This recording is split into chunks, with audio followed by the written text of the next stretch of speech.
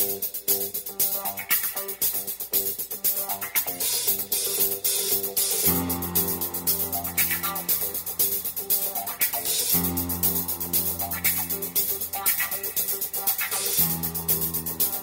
everyone, I'm Gary Null. I'd like to welcome you to the Progressive Commentary Hour. Our theme today, the views of one scientist, a very orthodox scientist, Dr. Michael Yeadon. In fact, for his entire career, with a background in immunology, also molecular biology, studying vaccines, how they're made, how they can be used. And he worked for Pfizer as one of their chief scientists for nearly 17 years. He's published papers in peer-reviewed journals, had a completely non-controversial role in vaccines. He was a standard, high-quality, highly respected scientist. And then along comes COVID, and everything begins to change. Not initially, but he was concerned because he's also a meticulous researcher. And he wanted to take a look at how other countries like Sweden, etc., around the world were dealing with the crisis.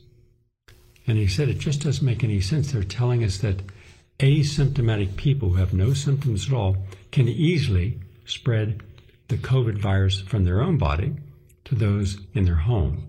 And therefore, first of all, that's not common in science, he's telling us.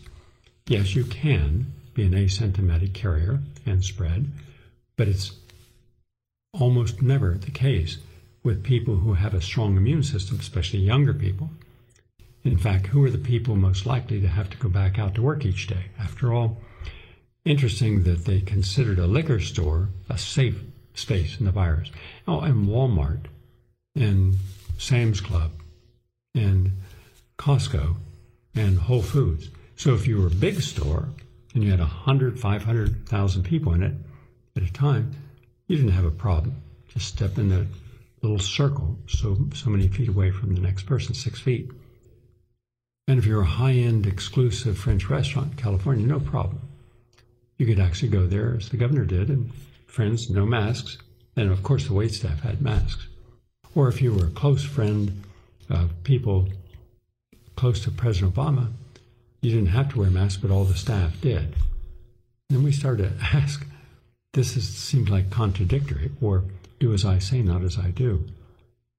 And he started to look at all this, and as he started to put the pieces together, he said, something's wrong, they're not following basic science. He was right, because he is a scientist who plays by the rules. And so he saw no need for these lockdowns. He did see the need to work with people who were older and who had compromised immune systems because of multiple comorbidities. But even that said, countries like Sweden, and the reason they had a lot of deaths in the first year is because they made a decision, which I think was wrong, but they thought was right, that since this is going to be a worldwide pandemic, and Imperial College did the modeling, which showed itself to be completely, totally inaccurate. And by the way, an in-depth investigation showed that scientist, who's still being used today by the World Health Organization for modeling, he had had repeated failed models. So someone who had not been accurate suddenly is telling the whole world, here's how many people are going to die per country. He was way off by huge margins. But anyhow, they thought, okay, if we're going to have people die, let's have the older people die. The average life expectancy there was about 81, and they were living to 81 and then dying in nursing homes, hospice care, and hospitals. And they didn't have COVID in the nursing homes until they started then giving vaccines, and then those people developed COVID and then spread it and died. So they did have a big die-off of all people because it was being treated. Why use hospital beds for these people when we're going to need them for people who haven't yet lived their lives in their teens, 20s, 30s? You could understand the logic, but the logic also lacked humanity, empathy. And why not try to help the people worldwide with comorbidities? Here in the United States, 65% minimum of all adults are obese. Well, about 80% are overweight. We don't even consider being overweight a health risk anymore. And we consider morbid obesity a problem. But what about obesity? All the scientific studies show it increases your risk of heart attack, stroke, etc. But we also have a lot of smokers, as do other countries. So in these other countries, people who are at most risk had diabetes, emphysema, heart disease, and were morbidly overweight. You can deal with each one of those. You could help these people. They didn't have to die. But they did. So now we're told that as long as you wore a mask, you'd be okay. In 95 preferably, but people were making bandana masks, cloth masks. Where was the science supporting it? It didn't exist. To the contrary, the science did suggested you're going to be inhaling a lot of fibrous material that can go into your lungs, especially synthetic fiber, and stay there, causing fibrosis and other disease. But we weren't told that. But it was in the literature. We were also told certain distance. Where was the science in that? It didn't exist. It was literally made up when the FDA commissioner was going up in the elevator and one of the top president's advisors asked him about, where's the science in this? Oh, it's just common sense. Well, there's no science. The common sense doesn't support 6 feet stopping the virus from entering your airspace. In any case, he started to see discrepancies up and down the chain. And even the PCR test, which was invented by Dr. Kary Mullis, who won the Nobel Prize in chemistry for inventing it, said, don't use my test to determine the nature of your disease or its advancement. Now, he told me that in an hour and 54-minute interview. I filmed him out in his home in California. I did a lot of conversations with him, lots of meetings, because he was one of the people smart enough to speak out against a lot of misinformation. In any case, he died just as COVID was getting started. But which test were we using? We were using the PCR test at very high amplifications. He said anything above 16 is garbage. Anthony Fauci, I believe, said somewhere around 23 to 26 amplifications was garbage. Just going to find debris. We were using 41 to 46 amplifications. So therefore, where's the accuracy? Where's the gold standard? Didn't exist. So what we were telling people is you have COVID because you're testing positive for the antigen test. That didn't mean they had COVID. Could have meant they had natural infection. Could have been a false positive test, which probably most were. But suddenly the New York Times said cases. So now you didn't have a disease, you were a case. So then once you were a case, then you had to stay in quarantine. Think of how many people committed suicide, how many people's health failed, how many people began using psychiatric medication or alcohol, how many people would order in food because they were afraid to go to the store or couldn't get in certain stores. And remember when you didn't get the vaccine, you were suddenly a second-class citizen. We had vaccine apartheid in the United States. Yeah, you were attacked. You lost your job. You were ridiculed. Even family. Just yesterday, I was coming out of a store in a parking lot down here in Southwest Florida, where I live, and a young woman, she looked about 18, turns out she was 30, comes up to me and she said, would you say hello to my mom? She had her cell phone. I said, what's your mom's name? She said, Maria. I said, okay. She said, I've been to 2 of your retreats. I looked at her. I immediately recognized her face. I didn't remember her name. And she said that she was a teacher in New York, and she quit her job rather than be vaccinated. And she was down here where it's not mandated, and she's working in a school where she feels comfortable and not always challenged, because she said even members of the family would attack anytime you mentioned the science showing that there were problems with the mandates. In any case, this went on for years with people. To this day, I have people who will tell me, my brother doesn't speak with me anymore. He thinks I'm a nut and a dangerous person. I keep giving him articles showing that I had COVID, therefore I had natural immunity, therefore I was safe. I could get COVID again, but it wouldn't be as severe. and it provides a long-term immunity. Now it's up to 16 years in individuals, whereas the vaccine only confers some protection at a low amount for 2 months. Therefore, they're suggesting you get the vaccine, a booster, every several months, as if it's all safe. But it's not. And that brings me to this part before we go to my guest. You're going to hear Dr. Michael Yeadon, in his own words, tell you what he thinks is terribly wrong with everything involving COVID. Now, he may be right in part or whole, or he may be wrong.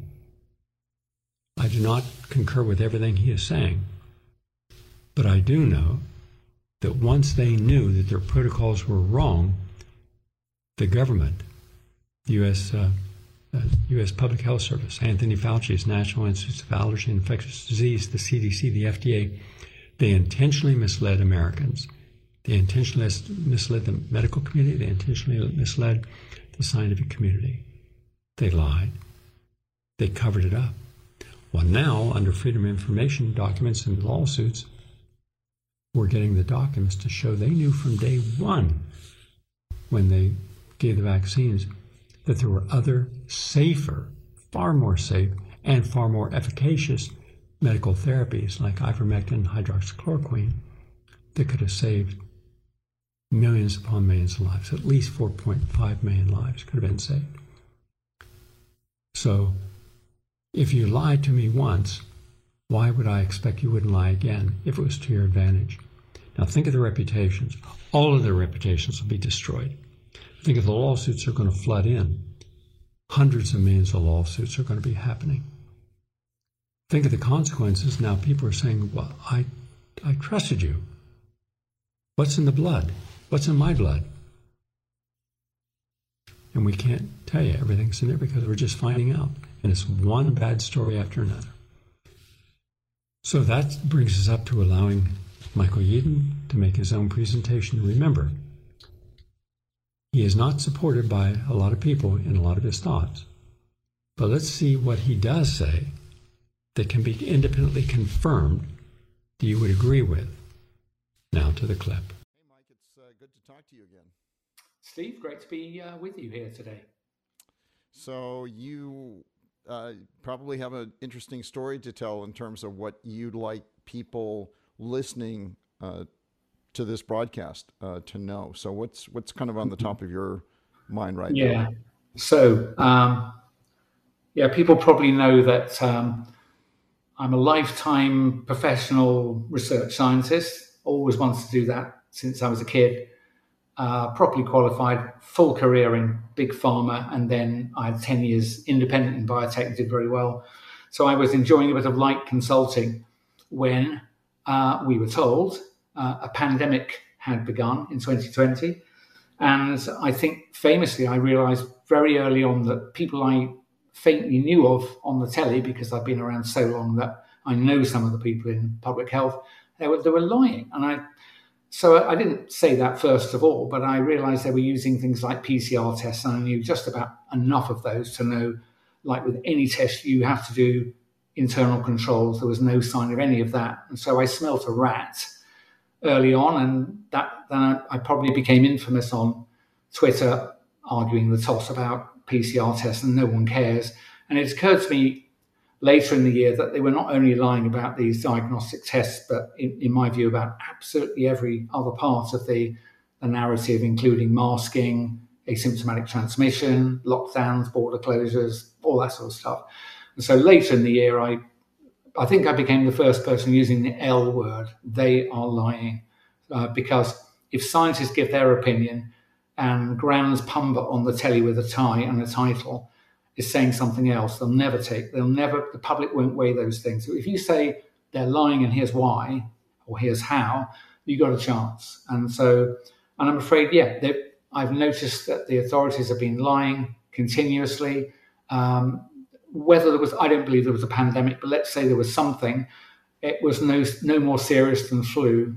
Do we ever close the world down for flu? No, we don't close the world down for flu. So straight away, folks, whether you believe there has been a pandemic or there's not been a pandemic, some great and powerful people have closed the world down based on a public health hazard that is not abnormal. And then they've persuaded, badgered, coerced, and sometimes mandated you to roll your sleeve up to take a completely novel concoction, so-called gene-based vaccines. I don't think of them as vaccines. And I knew, because of my toxicology and drug discovery and experience, that these things, if they did anything at all, would be harmful, and said so. That's when my world fell in early December 2020. I'd been badgered a bit on Twitter by presumably paid trolls and people who just disagreed with me. But that's when the national broadcaster and several well-known journalists decided that they'd had enough of me and were going to tell me off. So that's when I became the anti-vaxxer darling, or whatever it is. And basically, I've said to people, this is an important thing to say, my job is to join dots. That's what I've always done all my life, and it's probably about the only thing I was unusually good at. So I often see patterns in sparse data before other people do. Danger of that is sometimes you see patterns that aren't there, but if you're forming the patterns and you're doubling back on yourself, I tended to be ahead. So my mind is usually several months ahead of my mouth. So by summer of 2020, I was alluding in interviews to the possibility that if somebody wanted to, poison a significant proportion of the population, they couldn't come up with a better way than lying about a pandemic and saying, here's a medicine. I already knew by the end of March 2020 that the only thing that made sense to shut the world down, therefore with enormous financial consequences when it was not necessary, that meant the owners of assets and capital must have signed a box for that. You must have signed that off. Well, why would they do that? And I came to the conclusion, and I think that was right, control was the reward.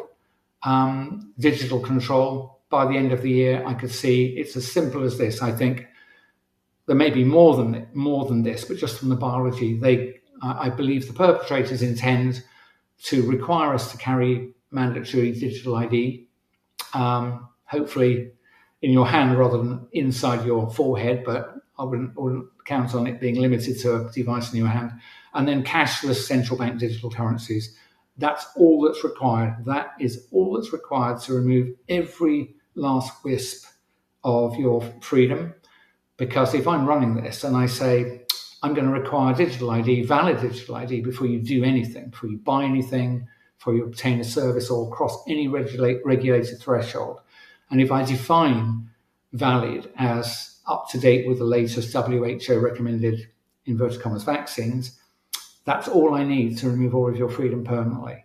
And it's quite shocking when you realize it would take only two or three acts if we didn't react. And I'm not sure any of us enough of us will react. For example, in Britain, the bank I bank with, National Westminster, I've been with them for 40 something years, and they just blithely announced last week that as from, I think, September, they're going to reduce the amount of cash a customer can obtain every day from the bank, regardless of their balance, to £250. And I think, when did the bank last decide how much of my post-tax money I may obtain? And so I went into the bank to remonstrate, and the staff said, we didn't know anything about it. But it's on their website. So they're about to do it. There are no pitchforks and torches in the street. This is how they get us.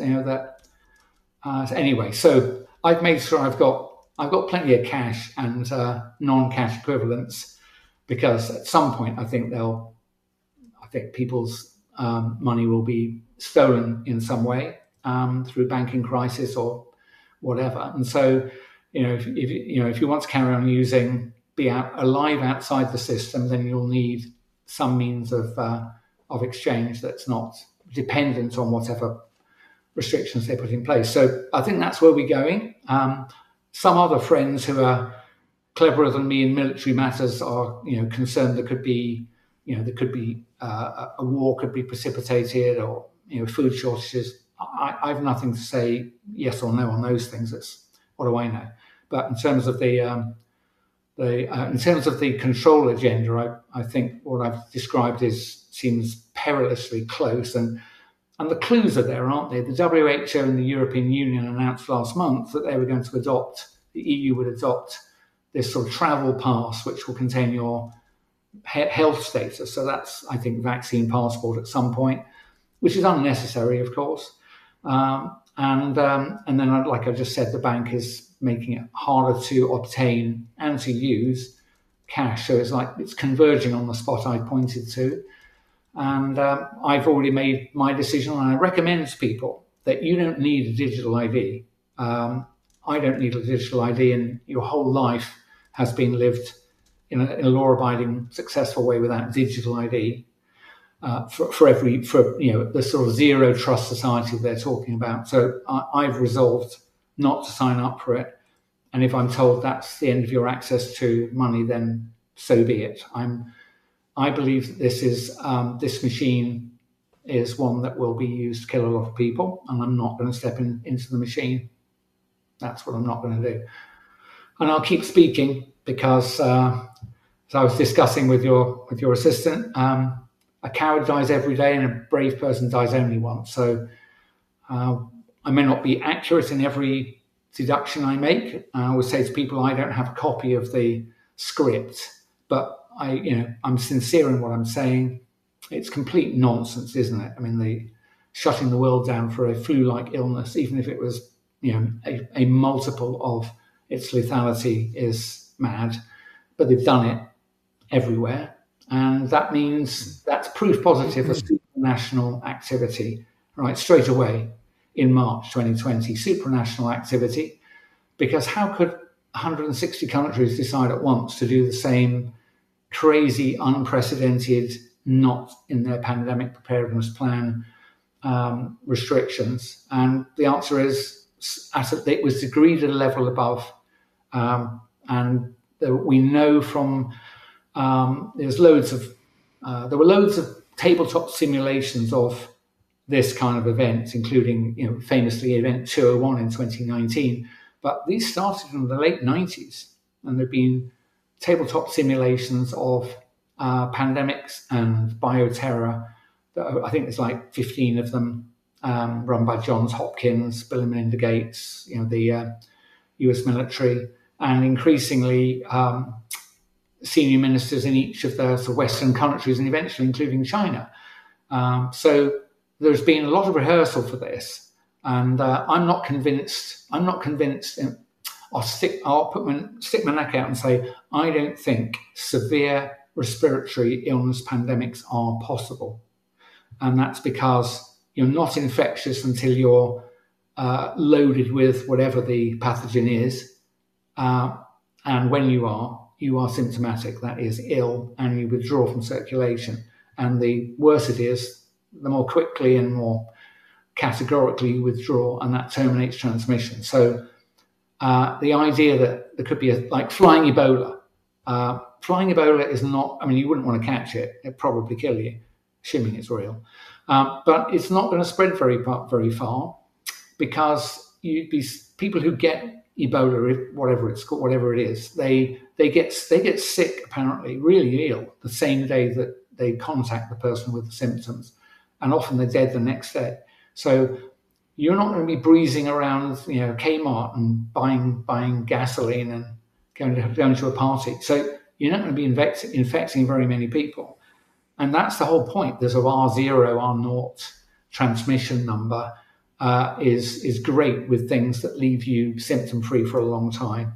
But I just don't believe in respiratory illnesses that people are symptomatic, are infectious unless they're symptomatic, because they both pivot on a common factor, which is a lung full of pathogen. And in both situations, to be a good source of infection, you have to have a lot of it and you will have symptoms. That's according to the narrative. As you've heard, I wouldn't say I've had a conversion, and I'm not sure of the sort of no virus arguments. but I don't believe there's been a pandemic. That set me apart from quite a few people, but I'm a scientist and I'm following the data. So the reason I say it, it's just one reason. It's nothing to do with the no virus arguments. It's nothing to do with whether it's been isolated or not. Nothing at all. It's wholly down to the epidemiological work of Dennis Rancourt and his colleagues, who looked at all-cause mortality, asking only the date of a death, the sex and age of the person who died, and they collected data from each of the 50 states every week. And I think they've done at least 3 years' worth. And there was no pandemic, Steve. There was no increase in all-cause mortality anywhere until WHO called the pandemic.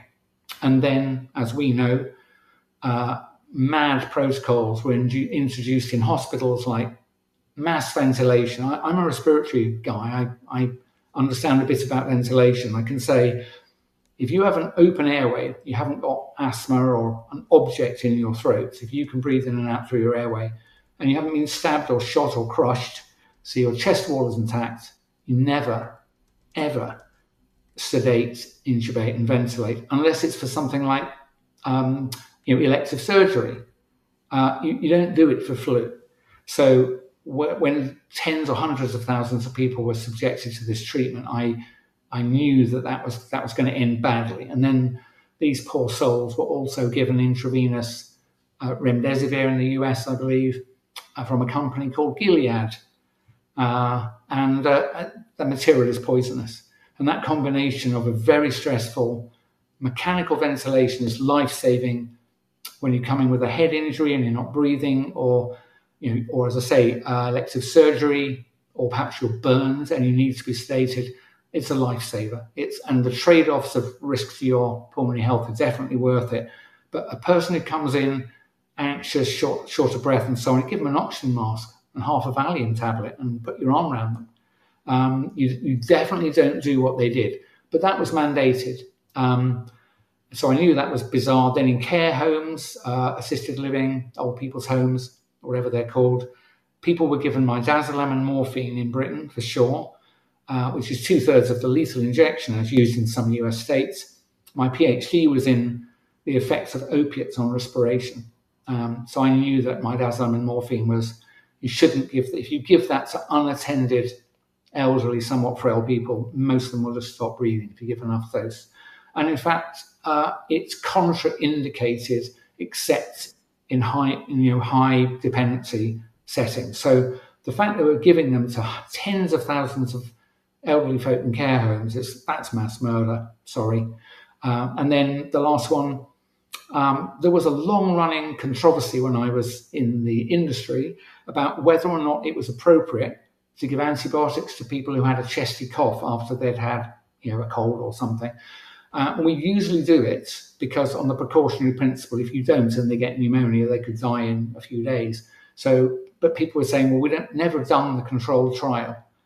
They have now, because during 2020, on all sorts of fraudulent grounds, doctors were instructed pretty much to withhold antibiotics from people who had a positive COVID test on the grounds that antibiotics don't kill viruses. It's like, that's true, but people who've had one acute episode often follow it with bacterial pneumonia. That's well known. And so they halved the number of prescriptions for antibiotics for chest infections, and young people as well, just died in their droves. So tough way to get the experiment done, but those were the three main methods. I call that iatrogenic murder. I don't think a new pathogen killed anybody. I could be wrong, but there's no evidence for it. Well, no, that's not true. There's lots of bits of evidence, most of which I think is fraudulent. Molecular biology is the best biological science to cheat in, because it nearly all involves computers, algorithms, assumptions. You don't get a bit of tissue twitching or an animal breathing or not breathing. You get a bunch of code. And even when they do sequencing, it's not what you think it is. It doesn't do what you think it does. Next generation sequencing, for example, is just it's a mad lottery that's decoded using software. And I remember when I was in the industry speaking to experts, I said, this just strikes me as statistical, like, this is like probabilistic pharmacology. And they said, yeah, that's right. It's like, so anyway, so the fact that there was not an increase in all-cause mortality when this virus was supposed to be sweeping across Western Europe and America tells me, and also I'd say to you, Steve, that I think we would agree the authorities lied to us about masking. They lied to us about the severity of the public health emergency. They lied to us about the necessity of mass testing. They lied about asymptomatic transmission. They lied about the need for border closures, school closures, small business closures, etc., etc., etc., etc. So the same people who've done all those lying, they're the people who told us there's a novel virus, and yet the all-cause mortality data says there's nothing unusual happening in the spring. So I think it's a real stretch to go and find a virus. And I think, again, I've said to people, I'm not going to fight people on our own side.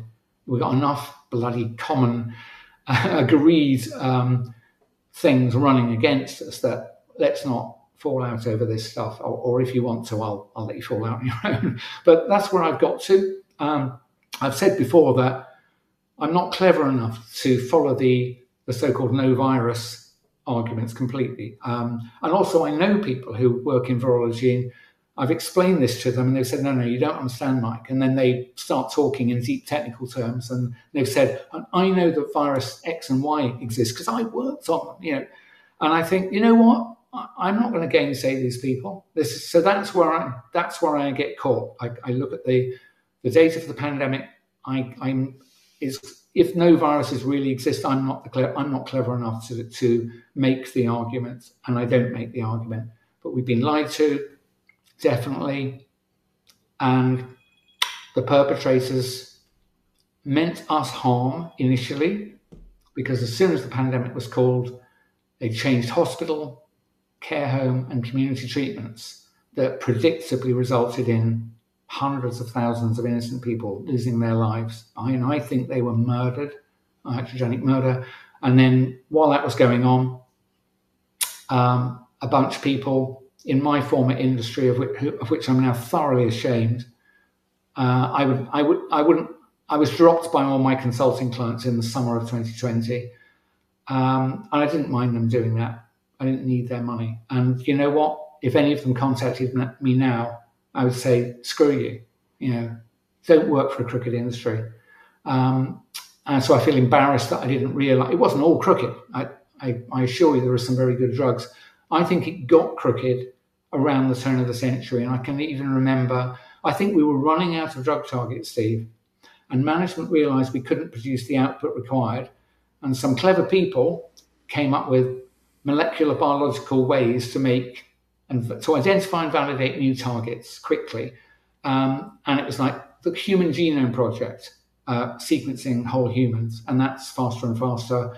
And they said, if we can sequence whole organisms and do high throughput screening, high throughput gain of function is something I've even done. If you have a protein, you don't even know what it does. You can do what's called an alanine scan. So you change all the side chains one after another. Position 1, 2, 3, 4, 5. You sequence. You change it for an alanine, which is normally a small non-polar thing, and you see, does that change the function? And often it does. And anyway, so senior management persuaded the board that if we spent all these dollars on, I think Pfizer made a big six investment in sort of bioinformatics, screening, human genome and stuff. And I remember speaking to people at the time and I'm saying, this process requires what I call a TAMO box, Steve. You're moving from the left to the right. You've got information on the right is the pot of gold. TAMO stands for then a miracle occurs. It's like you couldn't logically follow all the steps and have any real chance of getting a drug. And I only know of one drug that emerged out of that investment, and damn it, it's supposedly to treat HIV that I think is fraudulent. I'm afraid HIV was made up by the very same people, including Fauci, that have made this up. But so that's like an N of anyway. Just to be clear, it hasn't been a pandemic. I can't comment on whether or not someone's got something in a test tube, and I'm not willing to make some statement about the entire category of pathogens. I'm not clever enough, so that's where I'll stop. But nasty people are coming at us. The evidence for that was very clear very early, and I say that I think the last conscious decision, the last decision that you have to make, folks, that's not that after this, all the other things, the crooks don't require your consent. So I think the last thing they need of you is to sign up for digital ID. And it's appearing in certain US states. When I was still living in Florida, they said it'll be very convenient. You can combine your health records and your driver's license and your Starbucks loyalty card. And before you know it, they'll have everything on that, and you'll be required to show it to get gasoline, to enter a store, or at least to buy anything in a store, and then ultimately to enter a mall. It's so easy to see. Don't sign up for it. You don't need it. They need you to have it. If enough of us refuse and just say, oh, thanks very much for the convenience offer, I'm going to stick where I am, that will force them to become more aggressive, and that will wake more people up. So I think the strategy of the perpetrators is never to do anything that will activate more than a small percentage of the population at any one time. And it's been pretty successful. So please don't sign up for digital ID. If they say, oh, you won't be able to do certain things, and you think, well, I'll sign up so as to avoid those harms, I'm telling you, if you sign up for it, the harms you're going to get are much worse. Because then they can tell you, unless your digital ID that you've now voluntarily taken up is valid and up to date with your jabs, then you'll still lose validity. So you'll have to do it anyway. And I think that's one of the most likely methods that will be used to kill large numbers of people.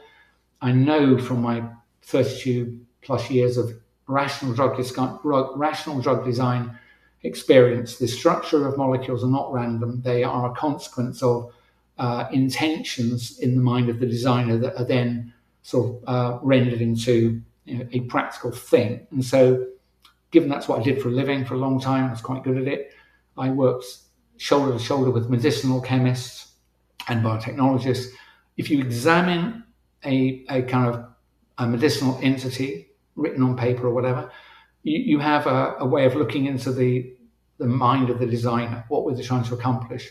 And those injections, folks, were definitely designed with the intention of causing injury, maiming, and killing. There's no other purpose for them.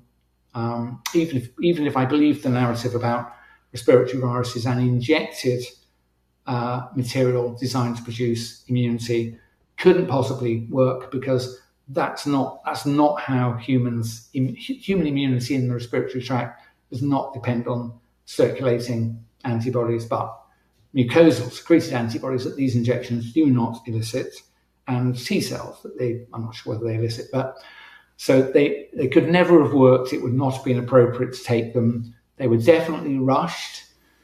They could not possibly have been manufactured in the time they said they were manufactured and have been reproducible batch to batch. That's absolutely certain. Not my opinion. That's the opinion of Hedley Rees, R-E-E-S, Hedley Rees. He spent almost 40 years in pharmaceutical production, and we've spoken many times, and he knew it was a fake. So don't take digital ID, for goodness sake. Don't allow yourself to be jabbed by anything that's got emergency, Fauci, Gates, and WHO. Even at one remove, just these people are not good. They want to harm you, and they've harmed many people. And the reason I think they'll make another run at us is that the virus story is so compelling that I've said to people, I've mentioned to Steve that the epidemiological data is really oddly in contradiction to the narrative. And I think if you go and read that, you think, oh my God, there wasn't a pandemic, or at least not there and then where they said there was. But the thing is, despite that analysis and despite me and a few others saying it, nobody cares. They're all scared of they're scared of the bug, they're scared of the lab-made bug out of Wuhan. They could easily do it again tomorrow, and then these gene-based injections. I mean, I was horrified to realise several months ago that government after government said we're so pleased with the performance of these new technology vaccines that we've agreed to work with Moderna, Pfizer, whatever it is, to build a manufacturing plant for mRNA vaccines, in every country. And it's like, oh my God, these things can't be safe. They'd never be safe for a mass market, never ever, because they prompt your body to make things that are non-human. Your body is finely tuned. It plays nice with itself if things that are inside Mike Eden are Mike's proteins, or inside Steve Kirsch's proteins. But if, for example, we cloned and expressed a bit of me and Steve, or vice versa, our immune system would attack it. That's the same basis of transplant rejection. And so if your body is induced to make a piece of non-human protein, wherever it comes from a virus if it exists, or just from an invented sequence, your body will assume it's either infected or cancerous, and it will unleash a lethal attack on every cell that's taken up and expressed that injection. And so, these cannot be safe mass market products. It doesn't matter what they tell you. It doesn't matter what clinical trials they do. So let me interrupt. So are you saying that all of the people on the CDC outside committee, for example, all of those people are in on the plan? They all know what the plan is. They all agree with the plan. Probably not. No, I'm probably not. Okay, so I think they know what they're doing. I think they know what they're doing is wrong, and I don't know anything about what else they know. And you know what? I think a lot of people haven't even realised that. So let me just, if I could just briefly, I'm so old, despite my boyish, youthful looks, that 3 of the 4 senior vice presidents or executive vice presidents that were responsible for these gene-based jab programs in J&J, AstraZeneca, and Pfizer, I know them personally. They're either work colleagues, 2 of them that I work with for between, say, 5 and 15 years. And another one was someone I met professionally, and we stayed in touch for about a decade. So I know 3 of the 4 people. I contacted them in 2021 saying, guys, because they're all male, and I just laid out some basic facts. I always thought you were smart and good, a good person and smart, and I must be wrong on at least one of these determinations, these assessments. 2 of them blocked me on social media, and one of them, a few months later, resigned. Mathai Mammen resigned from J&J without comment. Now, Steve, you understand deferred compensation. At that level, he must have walked away from at least 10 million in deferred compensation. He didn't announce a new position at the time, although he's moved back into biotech. No one leaves an SVP, VP job like that with no comment. They just thanked him for his service. And when was the last time I rattled him, and he thought, oh my God, he didn't realize. When you say nobody leaves a VP job like that, when was the last time that happened? Hardly ever.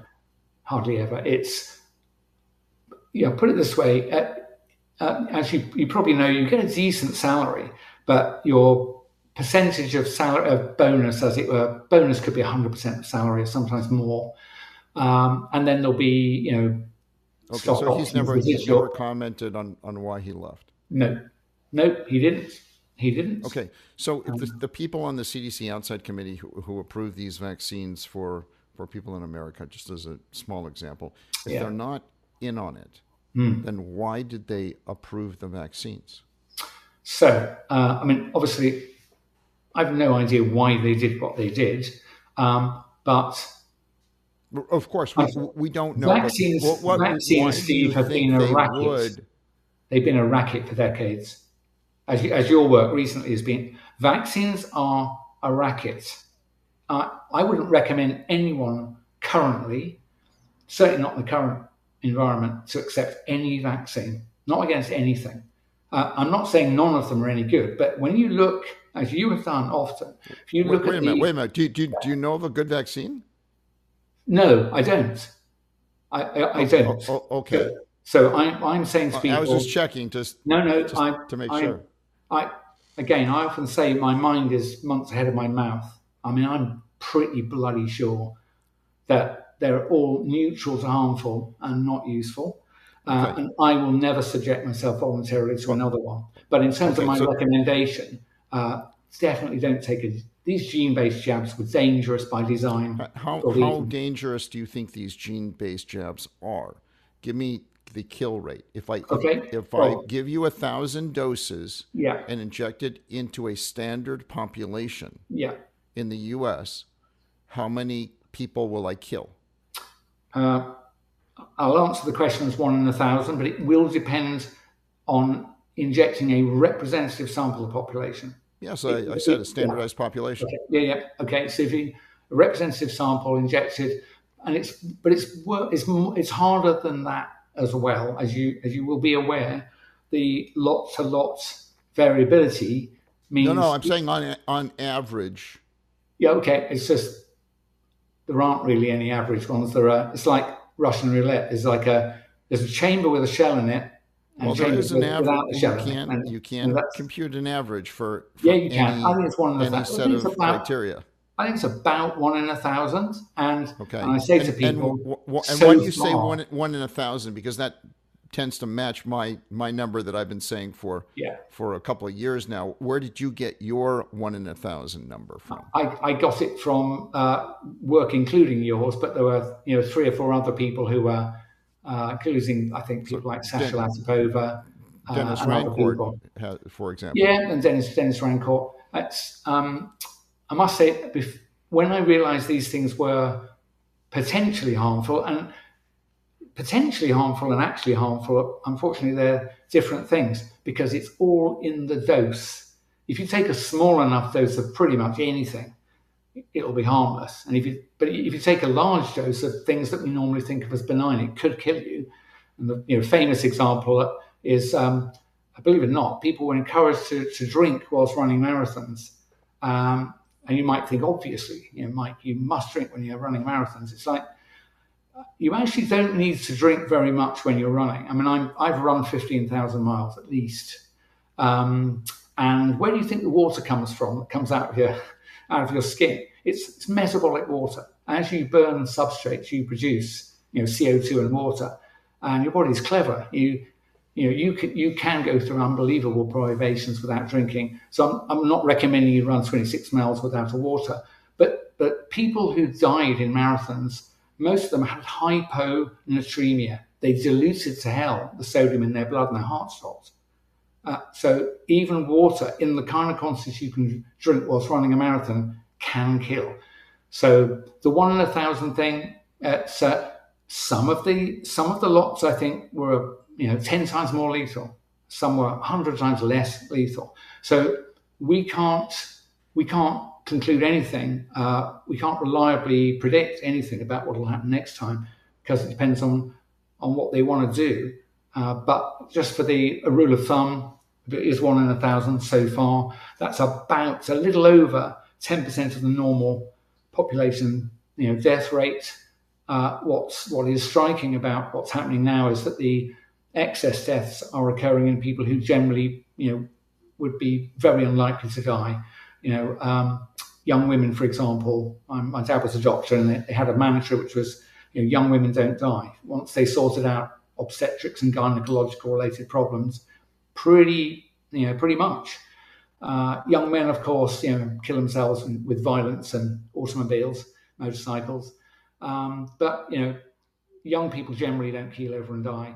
And unfortunately, it's the new normal now, Mike. It's the new normal.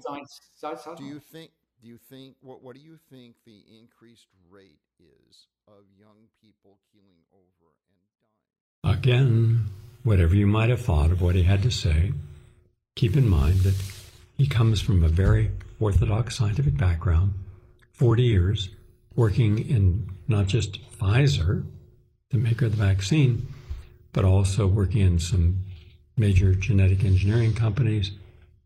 And he's just looking at this from his perspective. Now, we don't have his background. We don't have his expertise. Therefore, we can accept or reject what we believe is true or not, and then we can do our homework.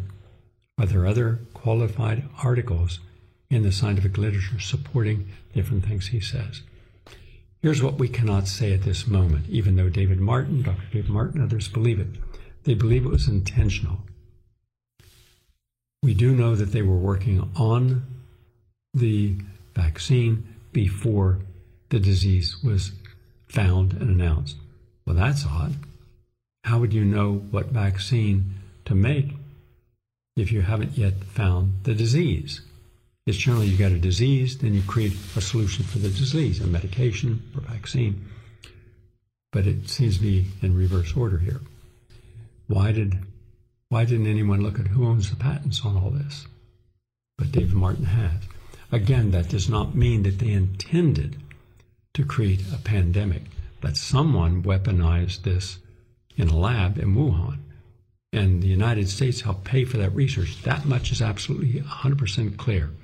We had the documentation, we had the communication, we had the grants. And then we have a blank space where the Chinese government, Defense Department, was using the labs for weaponization, biological weapons creation. Because even Luc Montagnier, who won the Nobel Prize in medicine for discovering the HIV virus, he and his team at the Institut Pasteur, one of the most respected scientific institutions in the world, said that HIV virus was also in that, cleaved into that. But other toxins were also put into it that were not ever in any bat. So this was human-made. It was a biological weapon. And then how did it get out? Was it accidental or not? That's where the story is at this moment. More will be known with lawsuits and congressional hearings. But isn't it interesting that just recently, just in the last 2 weeks, we've uncovered evidence that Anthony Fauci, in secret, went into CIA headquarters and met with officials there in order to downplay that this came from a lab, because he was funding that lab and had been, and lied to Congress that he didn't fund it. So now he could be held in contempt of Congress or for perjury. There are going to be a lot of lawsuits. But why would he go to the CIA, meet with top officials, and try to convince them this came from nature? Because if it were shown that he had been funding all along through Eric at University of North Carolina and others, other groups, gain-of-function research, when there was a moratorium on that gain-of-function research in the United States, and then that ends up causing this, then he could be directly blamed, and the people and scientists that were doing this research could be blamed for creating this pandemic. Needless to say, that does not bode well for him, so they're all scrambling. Then we find out from a congressional hearing that 7 CIA top analysts reviewed everything that the intelligence agencies had on Wuhan, and 6 of the 7 said the probable cause was from the Wuhan lab. One person dissented. Then in comes someone to offer them money. In effect, in my opinion, bribery. Change your position on this. That it came from nature.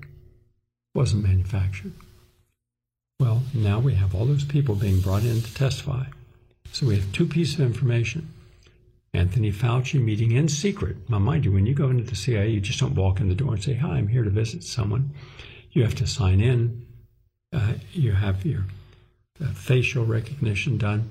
Everything is done so nobody gets in the building, shouldn't be there. Rightly so. How do they give him a pass to get through all that? He's ushered in, ushered out. And we know of one meeting. Were there others? Or did they meet in other places? We don't know that yet. And then suddenly you got all these people saying it came from a lab, and we're the CIA, and we're the analysts, we're the experts. Oh, and we were offered bribes. Did they take the bribes? We don't know yet. We will. So this is just part of the story that I think we all need to focus on. That's it for today. Thank you all for watching, and have a nice day.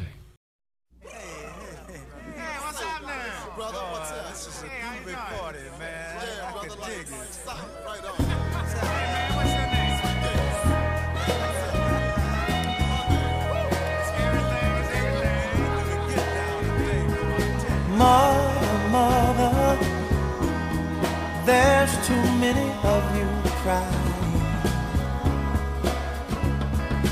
Brother, brother, brother, there's far too many of you dying.